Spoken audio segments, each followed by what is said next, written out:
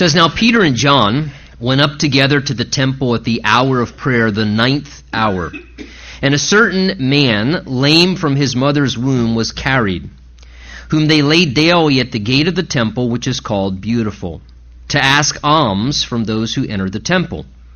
Who, seeing Peter and John about to go into the temple, asked for alms. And fixing his eyes on him with John, Peter said, 'Look at us.' So he gave them his attention, expecting to receive something from them. Then Peter said, 'Silver and gold I do not have, but what I do have I give you. In the name of Jesus Christ of Nazareth, rise up and walk.' And he took him by the right hand and lifted him up, and immediately his feet and ankle bones received strength. So he, leaping up, stood and walked, and entered the temple with them, walking, leaping, and praising God. And all the people saw him walking and praising God, and then they knew that it was he who sat begging alms at the temple, at the beautiful gate of the temple.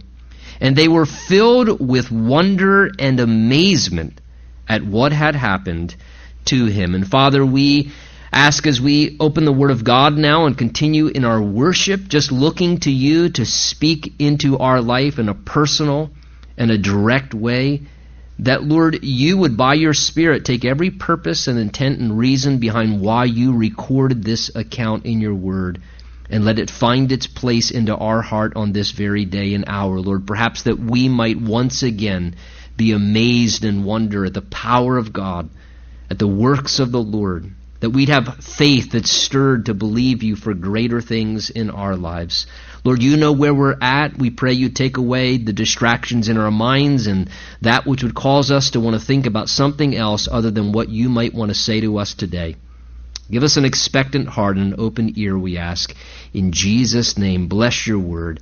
Amen. Amen. You may be seated. You know, I don't mean to sound cliche in regards to things that Christians often say, but I think we should always remember that the Lord Jesus changes lives. The Lord Jesus changes lives. And when our Lord works in someone's life by the powerful ministry of His Spirit, it produces radical life changes. Differences in a man, differences in a woman that are absolutely evident to onlookers. People are left wondering, like here in this account, wondering and amazed, what has happened to him? What has happened to her? I remember what they were like, or I knew them before this. What has happened to that person? Something evident has taken place. A man's life, after years in the same condition in this story, is powerfully changed and transformed by the Lord. We find here an illustration of this very reality, that the Lord Jesus changes lives. We find a man in this account who people knew in a condition for years and years, and now by the power of the Lord, he's changed. He's transformed. The story, I think, is here to encourage us to believe and hope for the same life-changing, life-transforming power of Jesus Christ in all of our lives today in this generation as well. Remember our backdrop as we finished chapter 2 together last time. We kind of got a snapshot the Holy Spirit gave to us, sort of this summarization of a picture of what was kind of going on in the earliest stages of the church. After Jesus ascended back into heaven and sat down at the right hand of God, after the Holy Spirit was poured out at Pentecost and Peter preached Christ, and 3,000 souls, it says, were added to the church that day. And now you have all these Christians, this gathering of brand new believers that has expanded numerically. But what were they doing? What was taking place? And we saw the end of chapter 2 there, this beautiful picture the Holy Spirit preserved for us to kind of show us of what the church looked like in its embryonic stage, in its earliest stages, kind of in its purest form, what was happening. We saw the activities of the believers that they were engaged in there in chapter 2, verse 42, that they were continuing steadfastly in the teaching of the Word of God, and in fellowship, spiritual care, and ministry one to another, and in breaking bread, sharing meals, and celebrating communion, and spending time together in prayer. And then we saw in the remainder of chapter 2 then kind of the atmosphere that created among the church as a result. And one of the identifying marks, remember we saw last time, of the atmosphere of the early church was that the power of God was at work amongst them. We saw last time where it said there specifically that they were experiencing many wonders and signs being done through the apostles. That is, the power of the Lord Jesus Christ was at work among the early church. People's lives were changing. People weren't remaining the same. There was transformation of individuals. People were being saved. People were, overcoming habits and difficulties, and lives were being changed and transformed in various different ways because the power of the Lord was at work. It was almost as if Jesus was just continuing his ministry that he had been doing on earth for the last 3.5 years, even though he wasn't physically present anymore. Because the reality was, he was still present. He was now present spiritually in what we call the body of Christ, through Christians who were now experiencing the indwelling presence of the Lord by the Spirit. And now Jesus was just using different people's bodies to do his same ministry.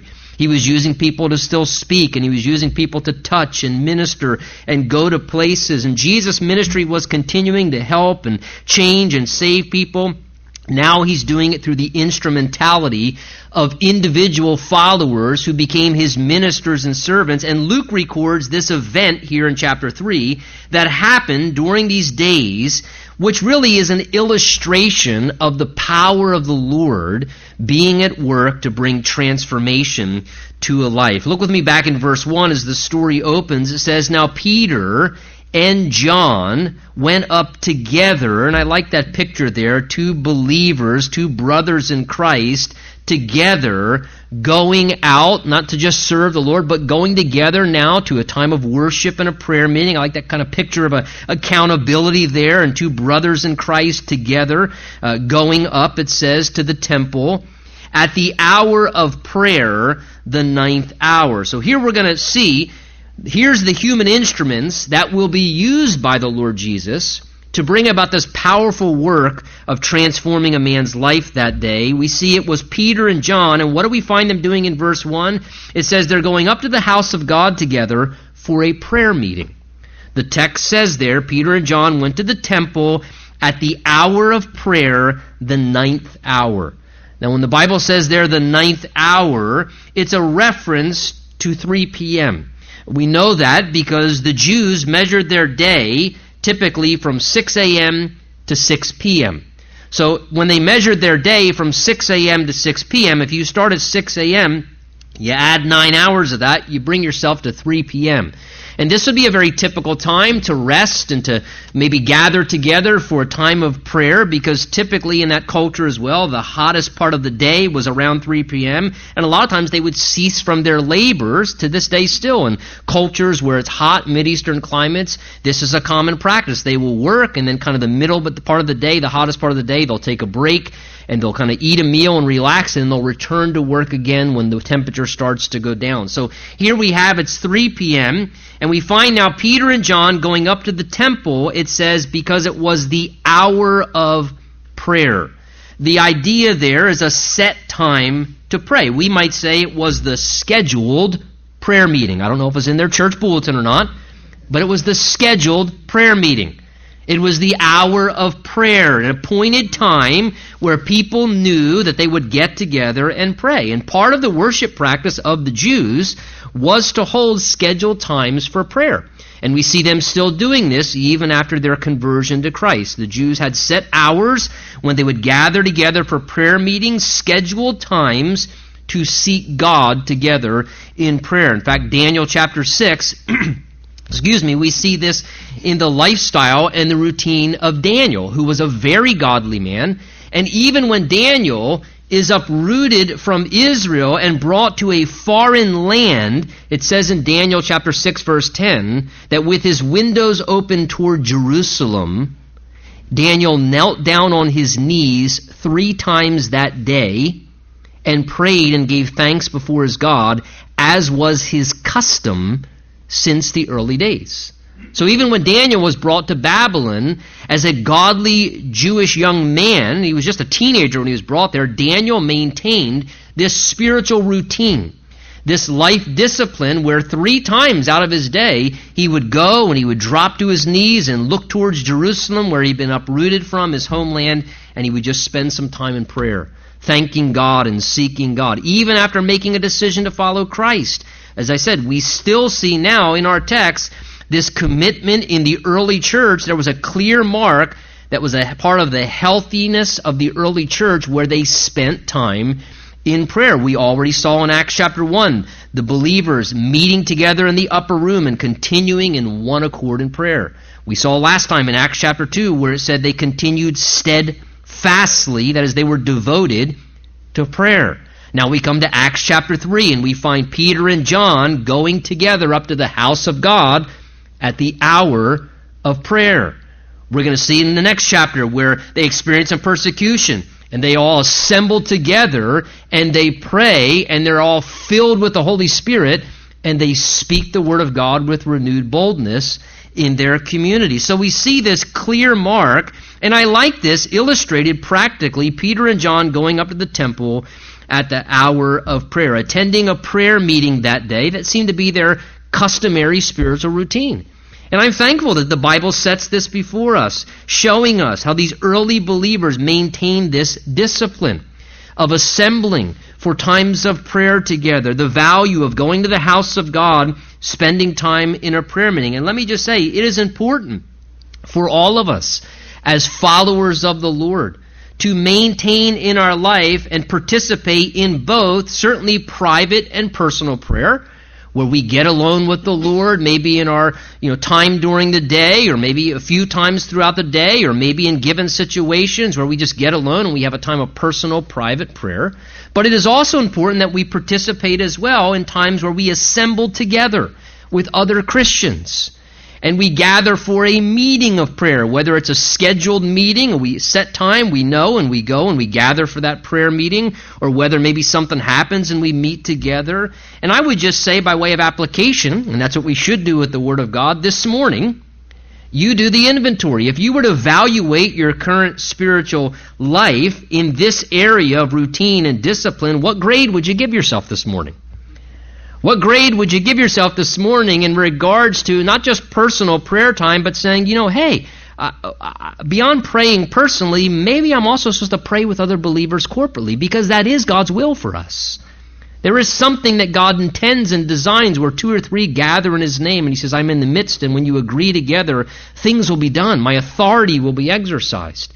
And we see the believers not just praying independently, but also the value of disciplining themselves to assemble together like this, coming together for this scheduled prayer meeting as Peter and John come this day. Now, before we move on, let me make one other application, because I think it's a very wonderful thing that we should pay attention to. Notice also, here's Peter and John. They will be used by the Lord in this powerful way to minister and bring about a life change for this man that the Lord wants to do.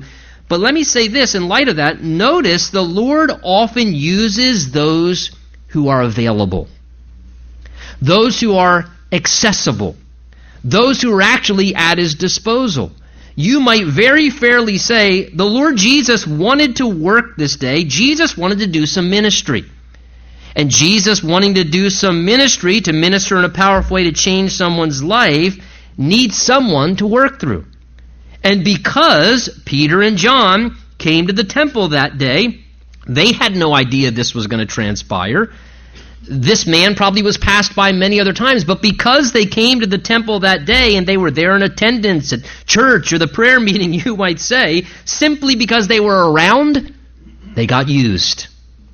Because they were available, they were accessible for the Lord to utilize them and to do ministry. And it was their availability that in many ways made them someone who the Lord was able to work through and do ministry. Because they were present and available, it made them accessible to be a vessel when the Lord wanted to work and do some ministry. Hey, let me say something that is very practical but very true. I believe probably a good 50% of being used by the Lord is typically mainly just about being around. Being available, making yourself accessible. Because the Lord wants to work and the Lord wants to do ministry, and it's just making yourself available to be utilized in the moment. Let me ask you a question. This morning, do you say, I want to be used by the Lord. I wish I could be used by the Lord more. Well, make yourself available. Make yourself available. When you're available, you're present, you're around, and something comes up. Hey, somebody needs to be prayed for, or something needs to be done, or somebody needs to minister, and the opportunity presents itself. If you're present, then the Lord can tap you and say, hey, could you do that? Could you pray for this person? Could you go talk to that person? Could you take care of this? And when opportunities arrive, because a lot of times ministry opportunities arrive spontaneously. They come about unexpectedly, and because they were there, they were present, they get the wonderful privilege to be used by Jesus this day. Well, verse 2, we meet who gets a life change. It says, verse 2, a certain man, lame from his mother's womb, was carried, who, it says, they laid daily at the gate of the temple, which is called Beautiful. We don't know exactly what gate that was. It was just referred to as the Beautiful Gate that day. And they laid him there, verse 2, to ask alms from those who entered the temple. So here we meet the man who Jesus intended to powerfully bring about a life change for that day. We notice his condition very clearly in verse 2. It says that he was lame. That means he was paralyzed, crippled. He was unable to walk. And it says he had been in that condition, verse 2, from his mother's womb. That is, he had had this condition of paralysis from birth. It wasn't as if something happened or his health deteriorated. This man, understand, he was born with this condition. His whole life he had been like this. In fact, chapter 4, we're going to learn there, as they refer to this man, that he had been in this paralyzed condition for 40 years, approximately. So imagine, upwards to 4 decades he had been dealing with this condition, and it says because of this paralyzed condition, they used to carry him everywhere, we're told there. That is, he lived completely dependent upon others. He couldn't even function independently, and it says daily they would go and set him at the beautiful gate of the temple, that he was situated where worshipers would be going in and out of the temple. The reason, verse 2 says, so that he could, look at it there, ask alms. And alms were basically donations or money given to the poor.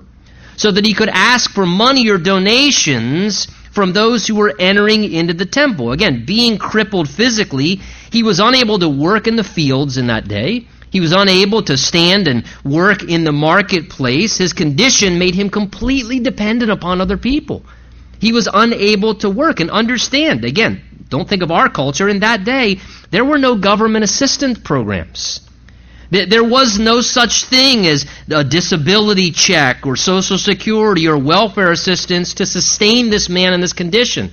He was completely dependent upon the love and the care of his family and his friends to take care of him, or other charity help. He was reduced, we see here, to humbly begging daily, just hoping that a few people would pass by and show some charity and kindness to share something to alleviate his ministry. And typically the temple, or the house of God where people worship, was a good place to position someone if they were going to beg in this situation for money, because it was assumed or expected that God's people would probably be a little more inclined to show mercy and help than the guy at the marketplace. That's why they didn't situate you in the marketplace. They put you at the temple because the thought was, hey, probably much better chance statistically that somebody might give you a donation or help you out in some way and be more generous in giving. So this was strategic. For those who were begging, they strategically would be positioned there at the temple of God. Now imagine, if you would, what this guy's life would be like suffering like this for decade upon decade. Having been born in this condition, growing up as a young boy, looking at others, running around, playing tag, playing football, jumping around, and wondering, why can't I do that? Why was I born like this? When will I ever have the capacity to be able to experience those things? And this lifestyle that he became accustomed to that he couldn't change. That there was nothing he could do. And wondering and hoping, and I imagine even having seen and heard at this point historically about this man Jesus of Nazareth, who was healing other people. That other lame people like John 5 had been raised up and they were now walking around, and that Jesus had healed people who were blind and people with sicknesses and diseases, and yet wondering, why am I still in this state? Perhaps maybe even where he was, it's possible Jesus walked by and passed this man many times, and yet he never received a healing. What kind of things were going through his mind? Had he lost hope? Had he figured he would just always be like this? Had he come to a place maybe in his life where he thought, well, I guess my condition will just never change? And I don't know about you, but it's very likely this morning that perhaps you can relate to that man in some manner in your personal life, where maybe there has been something in your life, a condition, a situation, a state that has been that way for a long time. And you have found yourself wondering why and how come it hasn't changed, and can it ever change, and will it ever change? And that's a hard thing to carry around. And here this man living under this burden in his life year after year. Well, look at verse 3. It says, that day, seeing Peter and John about to go into the temple, he asked for alms. So this crippled man, like many other days and times before, works the same routine. This is all he knows. Every time somebody passed by, seeking what he can to just get by one more day, he asked Peter and John now for a donation this day as they entered the temple. And little did he know that the Lord intended to give him way more than just a few dollars that day. He had no idea what he was about to experience. Verse 4 says, and fixing his eyes on him with John, Peter, in response to this request, said to him, look at us. So he gave them his attention, expecting to receive something from them. So at this point, take notice, Peter is stirred within. He's prompted, I believe, by the Spirit of the Lord, and Peter pauses and he senses from the Holy Spirit the Lord Jesus wants to do something here.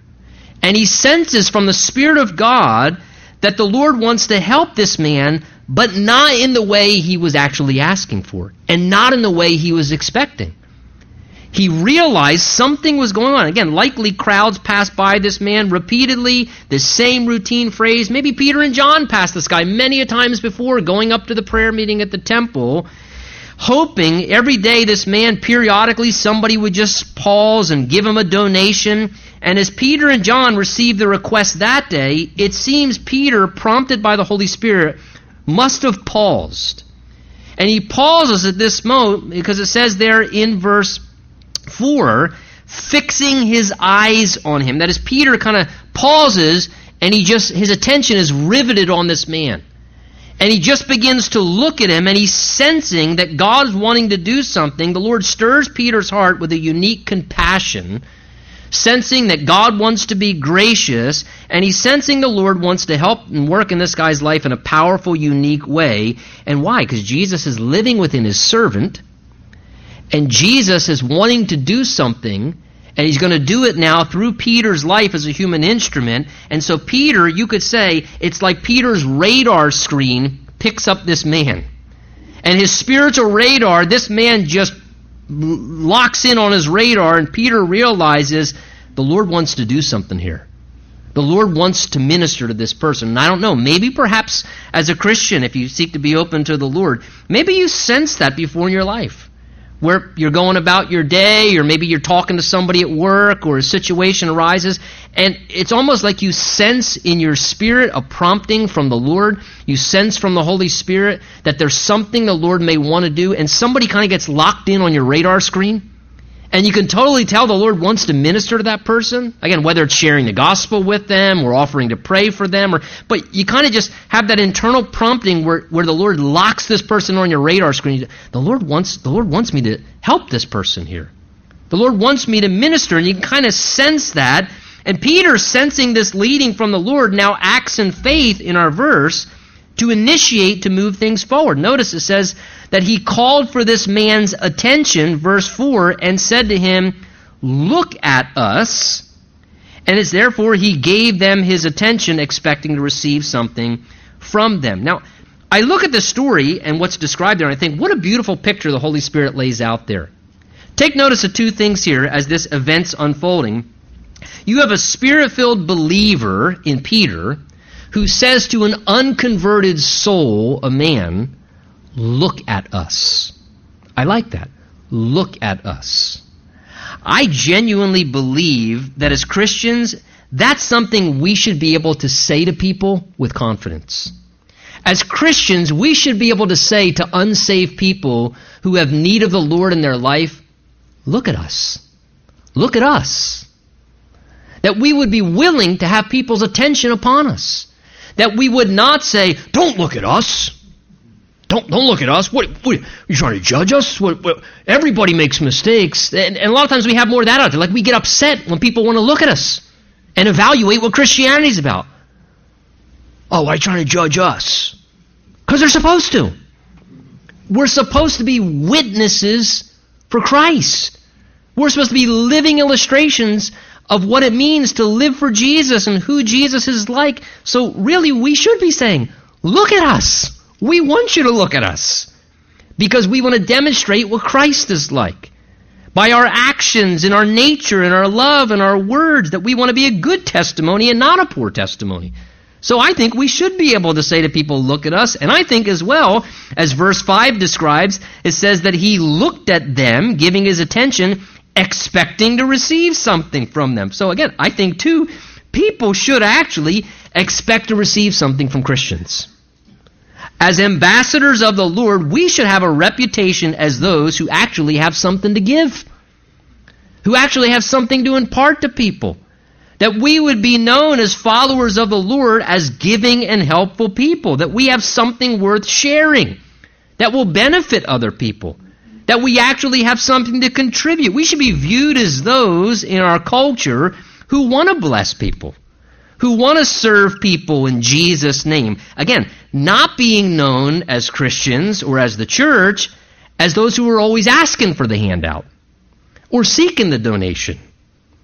You know, I have a bizarre conviction. I always have, as long as I've been in ministry, where, something goes on and maybe a church is doing something or an activity and somebody in the church will say, "Hey, do you want me to go to such and such or go there and ask for maybe the donation or if they'll donate?" And I say, "No.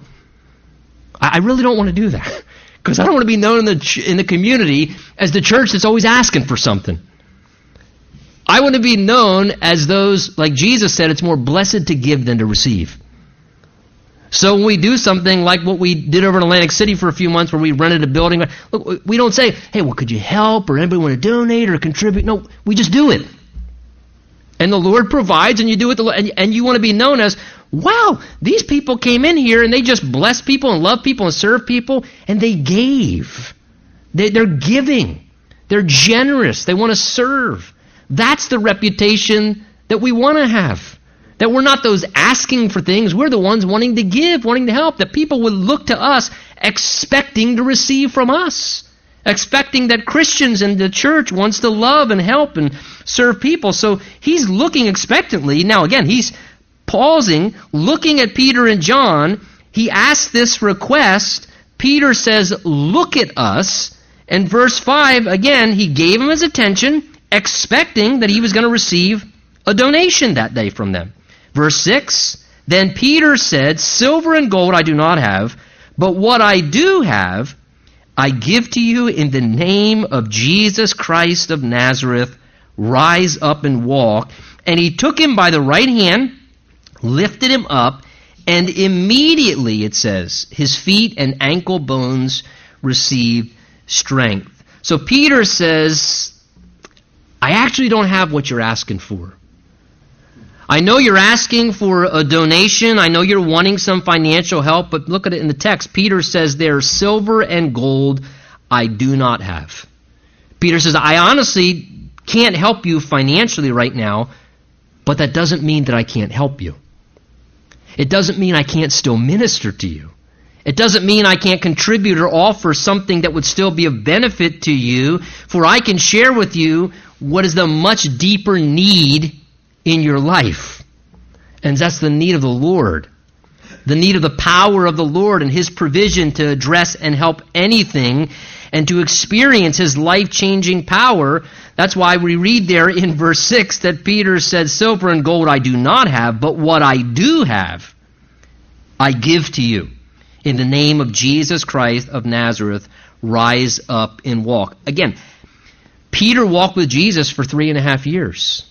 As I referenced earlier, I think Peter kept in mind experiences like John chapter 5, where they went to the pool of Bethesda and a bunch of sick and lame and unhealthy people and paralyzed individuals were laying around. And Jesus walked up to one man who had been in that condition, again, for almost 40 years. And Jesus said to a man that day, do you want to be made well? And of course, the man started giving all the reasons and excuses. And then Jesus said to him, rise, pick up your mat. In other words, you're never going to go back to that condition again. Rise, pick up your mat, and walk. And immediately the man was miraculously healed of his paralyzed condition. And Peter thought, I remember that. I remember when the Lord did that. No doubt Peter remembered other occasions where he saw Jesus powerfully just change people's life. And now Jesus is working still. He's living within his followers, and he stirs Peter's heart. And Peter's heart is stirred in faith here, and the Spirit of the Lord, no doubt prompting and speaking within him, Peter senses Jesus wants to still do this for people. Jesus still wants to help people. Jesus still wants to change people's lives. And so Peter, in obedient faith, in the leading of the Lord, commands this man publicly, it says there, in the name and the authority of Jesus, to rise up and walk. And this man receives a miraculous work of the Lord in his life. Notice, Peter didn't just say this optimistically, because look at verse 7. He commanded him to receive the power of the Lord to rise up and walk, and then he took him by the right hand, lifted him up, and immediately, Dr. Luke tells us, because he was a doctor, it amazed him, immediately his feet and ankle bones received strength. So Peter confidently pulls this man up, lifts up this paralyzed man after saying this, and the miraculous, life-changing, healing power of Jesus Christ changes his life. Instantaneously, it resolved a long-standing problem. Immediately, instantaneously, he was changed. He was healed. Again, Luke, a medical doctor, said immediately his feet and ankle bones received strength. In other words, it was a miracle of the Lord. It was a miracle of the power of God. What which was once weak and crippled and powerless becomes instantaneously corrected and healed, and life is infused, and this man is changed. Literally changed in a moment. His condition was healed instantly when Jesus touched his life. When Jesus touched his life, instant change. Take notice. No process, no therapy sessions here. This is just an immediate, instantaneous, miraculous life change. And listen, only the Lord Jesus has the authority and the power to do that in someone's life. To bring immediate change, to take a helpless condition and transform a person so they can be different. And let me say this morning, we need to remember the Lord has the power to still do such if He so chooses to. Whether it is perhaps a physical healing in someone's life, or maybe a mental or emotional healing that needs to take place in someone's life. Maybe it's a deliverance of some life condition that's kept a person in some kind of paralyzed state for years, where some condition or a struggle with substance abuse or just something that's going on in their life where they've just kind of been crippled and paralyzed in that condition for years. Jesus can instantaneously change a person's life. Instantaneously. I don't know, perhaps some of you this morning have seen and experienced the power of the Lord to bring instantaneous change in your life. Where when the Lord worked in your life, what you were, who you were, immediately changed.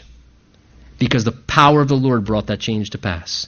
And how wonderful that Jesus has such authority to do that. Now, in this scene where Peter's used by the Lord to bring about this miraculous healing from Jesus, we also take note here a few of the gifts of the Holy Spirit in his ministry and operation described in 1 Corinthians 12. For example, one of the gifts of the Spirit we see in operation here is what we would call the gift of faith. The gift of faith in this situation. 1 Corinthians 12 speaks of faith by the same Spirit. Now, the spiritual gift of faith is not a reference to a Christian who just seems to really have a spirit of optimism. And some Christians are like that. You know, my wife tends to be like that more than me. She just has a very optimistic, hopeful spirit, childlike faith. I always say when I need something, ask Trish to pray for it. Just because she just has this optimistic spirit of faith. And look, that's wonderful. And that some people have a real disposition that just tends to exercise faith and believe God for things. But that's not the spiritual gift of faith. The spiritual gift, the Holy Spirit's gift of faith, is what we see happening in this text here, where there are unique occasions that arise where a person is infused by the Spirit of God with supernatural confidence. To just believe in a given situation in an extraordinary way that God's going to do something amazing. And it's an extraordinary measure of faith, sort of a supercharged measure of faith is deposited by the Spirit into the heart of a follower of Christ to just genuinely and strongly believe the Lord is going to do something incredible. That the Lord wants to work and He has the power to do it, and the Holy Spirit prompts them, therefore, to step out and believe and to actually act because they believe that something's going to come to pass. This is what we see happening with Peter here. Jesus wants to heal this crippled man. Peter experiences the gift of faith. He's infused with extraordinary faith in that moment to sincerely believe that the Lord is going to raise up and heal miraculously this man who's been paralyzed for 40 years. So publicly, again, put yourself in the story, publicly, in front of all those witnesses in the temple, Peter, it says here, is so confident, he commands this paralyzed man to rise up and walk in the power and name of Jesus, but that's not enough. Verse 7, he then took him by the right hand and lifted him up. Now, Peter has to be experiencing the gift of faith there. Could you imagine if it didn't work? I mean, that would be but one thing to just say, I command you in the name of Jesus, rise up and walk. Because then Peter could just walk away and say, well, it may happen a week from now, a month from now. It was just a prayer request, you know. But Peter commands him to rise up and walk, and then he grabs a paralyzed man. Like, how uncompassionate would that be if you picked him up and he just fell back down? He grabs this man and he lifts him up because the Spirit of God is putting the gift of faith in his heart, and he's just moved to believe that God was going to do something extraordinary. The gift of faith, look, is not just limited to miraculous healing. It can transpire in other ways as well. It's not just for a miracle or so forth of healing, but it is a legitimate gift of the Holy Spirit that can come to pass in a believer's life. Where in a given situation, a believer is just infused, as I said, by the Spirit with a supernatural confidence to strongly believe the Lord for something incredible. And just to totally have a sense of confidence, it's going to come to pass. The Lord wants to work. He has the power to do this, and it's evidenced by then acting upon it obediently. That's how you can tell that it's the gift of faith, because you don't just say you believe, you actually act upon it, and then it happens. And it comes to pass, and people's minds are blown, and it was that gift of faith that was operating in someone's life. Of course, we also see here in our text, not just the gift of faith, but we also see here one of the Lord's, what we call gifts of healings, that's displayed here. Again, 1 Corinthians 12, talking about the gifts of the Holy Spirit. 1 Corinthians 12 says that there will be gifts, plural, of healings, plural, by the Spirit. Now again, as we've said before, let me say again, the Bible does not teach that there would be a gift of being a healer. It says gifts of healings would be distributed on occasion by the Spirit of the Lord.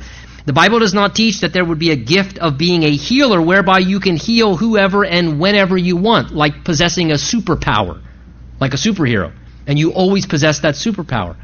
Peter, John, others, we see them used by the Lord at times to bring about a miraculous healing, but we also see in the Scripture they could not go around and just heal anybody they wanted to whenever they wanted to on a whim. They didn't have a superpower to just heal people. But on occasion, the Bible says, God will graciously give out gifts on occasion as He determines it's in line with His purpose. Where someone needs a healing physically, a situation arises and the Spirit distributes miraculous power in a given situation and gives forth one of God's gracious gifts to heal somebody on this side of eternity. And He will use the instrumentality of a believer who's yielded, maybe who prays for someone, or like Peter here in this situation, where the believer just becomes the human instrument where the Spirit distributes one of these gifts of God's periodic healings on earth, and it comes to pass as He uses a channel. Look, I do not understand to this day still exactly why and how the Lord heals in certain situations, and why and how He doesn't heal in other situations.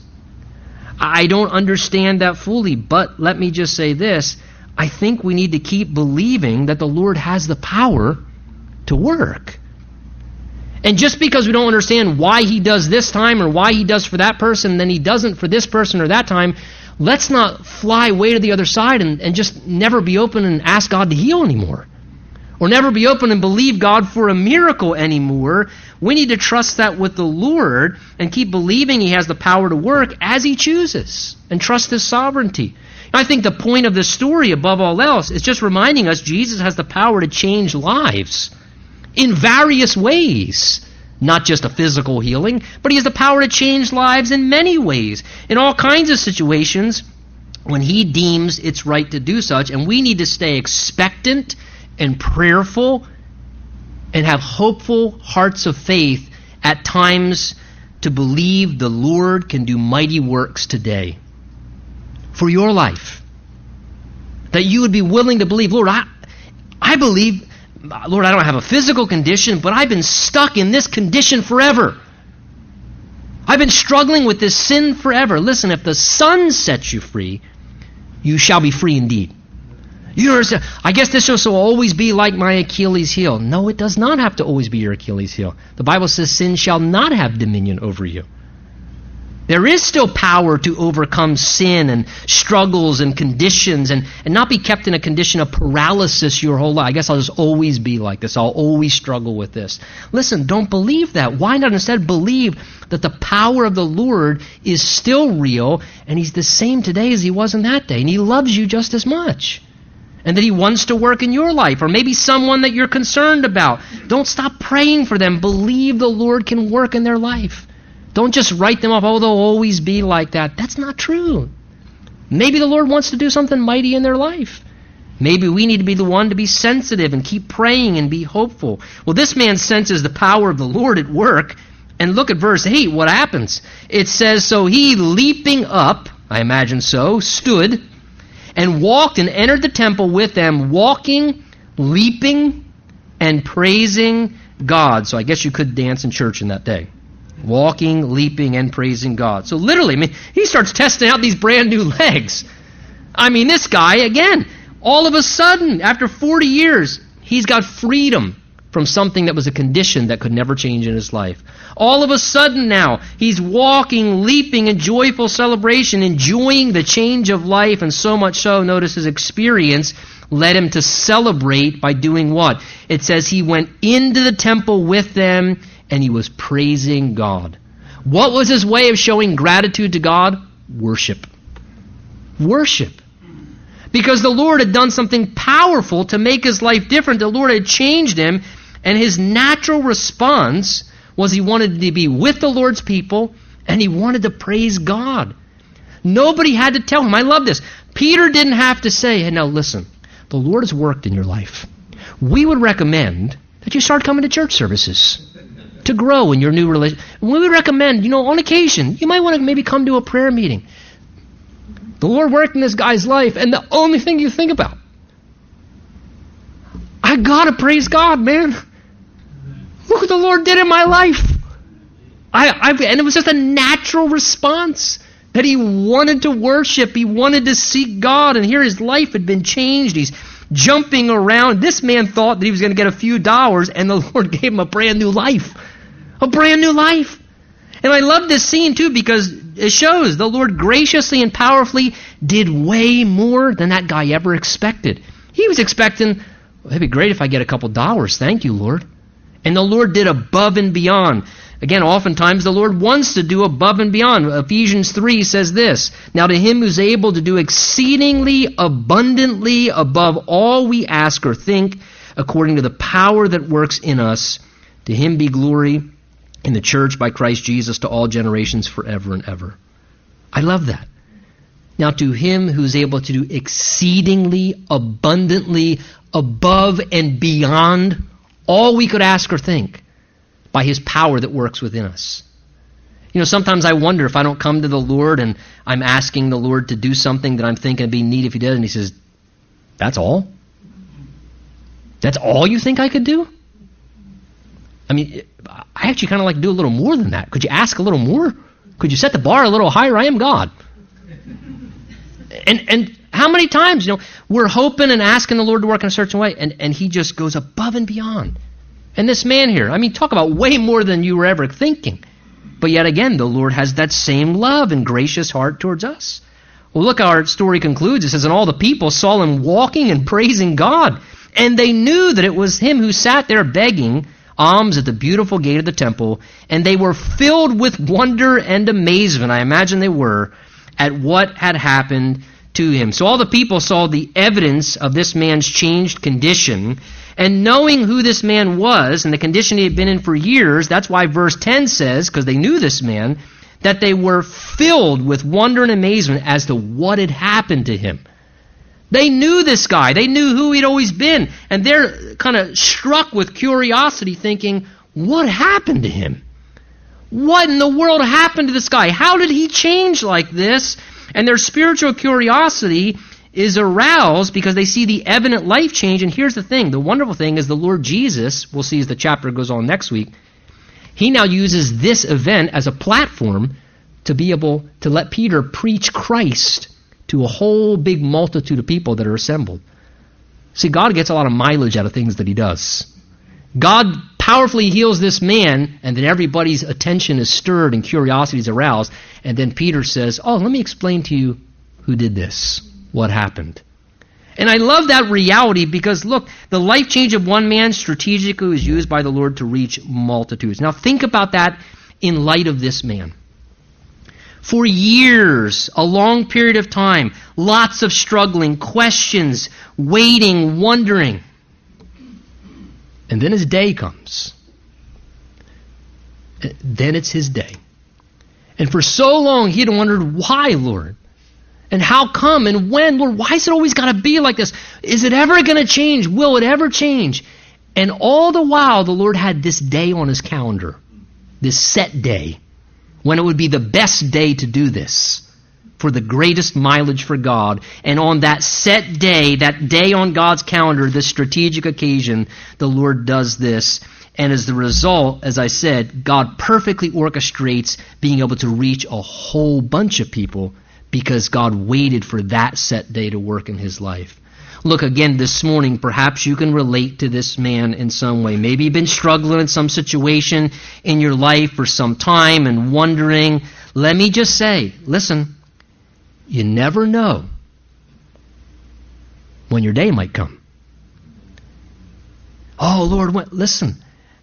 The Lord does things at the best time, at the appointed time. Trust his timing, believe who he is, let him be in control, and trust that perhaps the Lord's looking at things even beyond you, and that he always does things for the greater glory.